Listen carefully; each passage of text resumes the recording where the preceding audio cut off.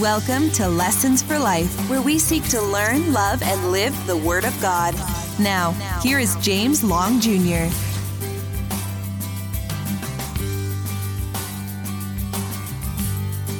Hey everyone, today I want to talk to you about true repentance.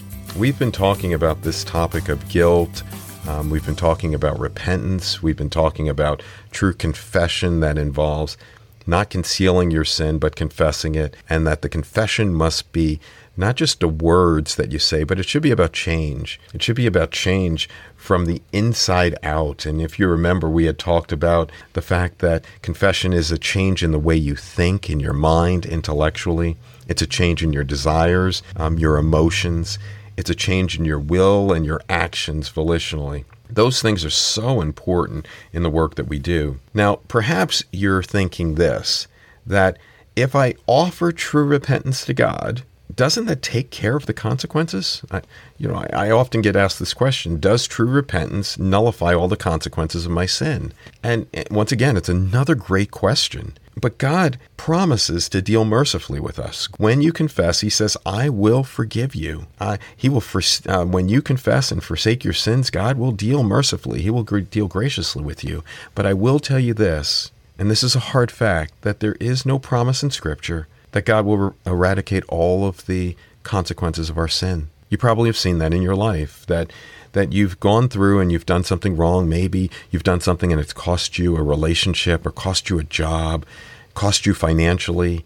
And sometimes what God does is He allows the consequences to be much less, or He allows those consequences to change. But the reality is this, that even if God is accepting your confession, accepting your repentance, granting you forgiveness, granting you that grace, the reality is that sometimes He will allow you to go through the consequences of your sin. And I think one of the reasons He does that is because He, as a good Father, wants you to feel the pain of your sin so that you remind yourself of that in the future. And so as you go through the struggles today, and you're waiting for God to eradicate all of the consequences, He may not. And when you find yourself seeing that those consequences still stay, maybe you find yourself getting even more frustrated. I want you to remind yourself that perhaps this is one of those gracious gifts of your Father who says, I want you to feel this pain for a while.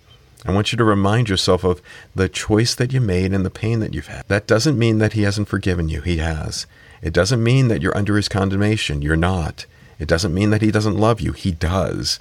But it does mean that sin is bad. It's evil.